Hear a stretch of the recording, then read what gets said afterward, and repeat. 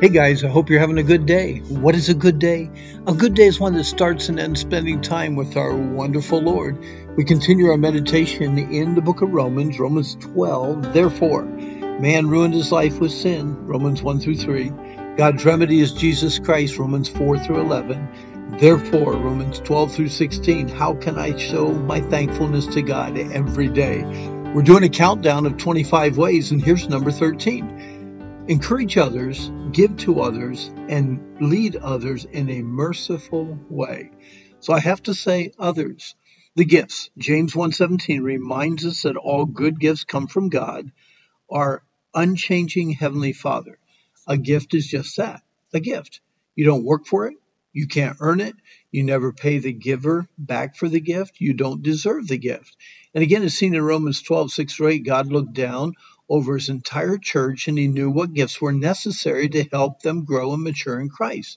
He lists the gifts of prophecy, serving, and teaching that we looked at yesterday, and then encouraging and giving, leading, kindly showing mercy.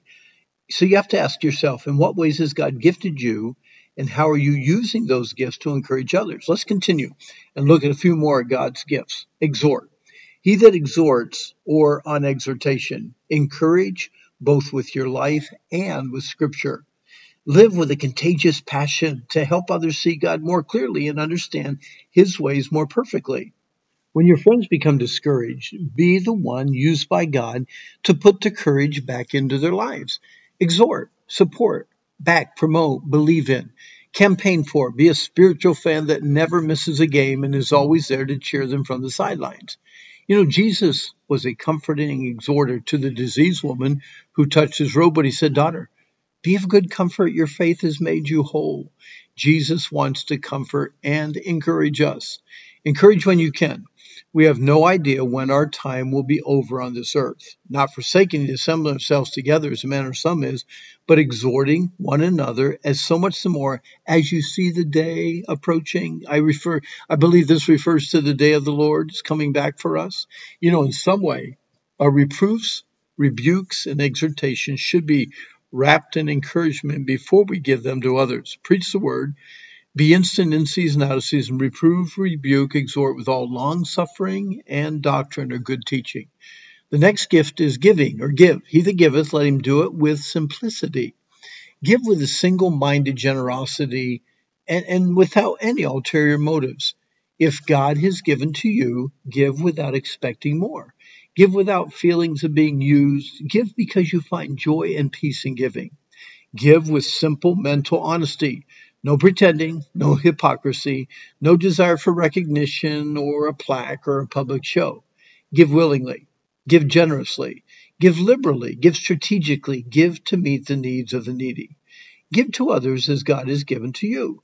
The word simplicity reveals the simple purity of mind and sincerity of heart that is devoid of any ulterior motive. It explains the heart of the widow woman in Luke 21. When Jesus looked up and he saw the rich men casting their gifts into the treasury. He also saw a poor widow casting in 2 mites. And he said, "Of a truth I say that this poor widow has cast more than them all, for all these have given of their abundance into the offerings of God. But she has cast of all the living that she had." Our Lord Jesus was certainly gifted in giving. He gave the ultimate, as stated in Galatians, who gave himself for our sins, that he might deliver us from this present evil world according to the will of God and our Father. Hey, another gift aside from giving is the gift of leading. He that rules with diligence. Diligently take your leadership seriously.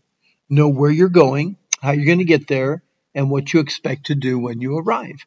Be more than a good leader, be a great leader. Real men, real leaders race toward the problems and try to fix them. In a way, we're all leaders. We are either drawing others closer to our Lord or driving them farther away. The concept of diligence clarifies a true leader's approach to life. When you meditate on the word speed, urgency, hasten, earnestness, and zeal, you should get the idea of the personality of diligence. Diligence is an action word and the enemy of apathy. Jesus was a leader. When he said, "Follow me," he was giving an invitation for all to accept him as the leader of their lives. Peter defines the attitude of biblical leadership in 1 Peter 5:2. Feed the flock of God which is among you, taking the oversight of it not by constraint, but willingly, not for money or filthy lucre, but of a ready mind, neither as being lords over God's heritage, but as being examples to the flock. And then the next gift is kindness. Show kindness. He that shows mercy with cheerfulness. Hey, be merciful to others because of the mercy that God has shown you. Do it gladly, cheerfully, because you want to, and not because you have to. No martyr's complex, please. Mercy is motivated by pity. Pity of those with spiritual needs is not just a feeling of being sorry for them, but a willingness to remove their miseries from them.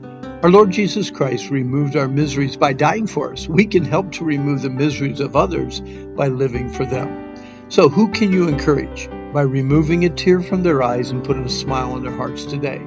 Be kind one to another, tender-hearted, forgiving one another, even as God for Christ's sake hath forgiven you. Show your love to God for what He has done for you by encouraging others, giving to others, and leading others in a merciful way. Hey, our time's up, but I hope you enjoyed the study and are kind of figuring out which one of these gifts God has certainly given you, and then use it for His glory. But today is the day the Lord made. Let's rejoice, let's be glad in it, and I hope that you have a good day.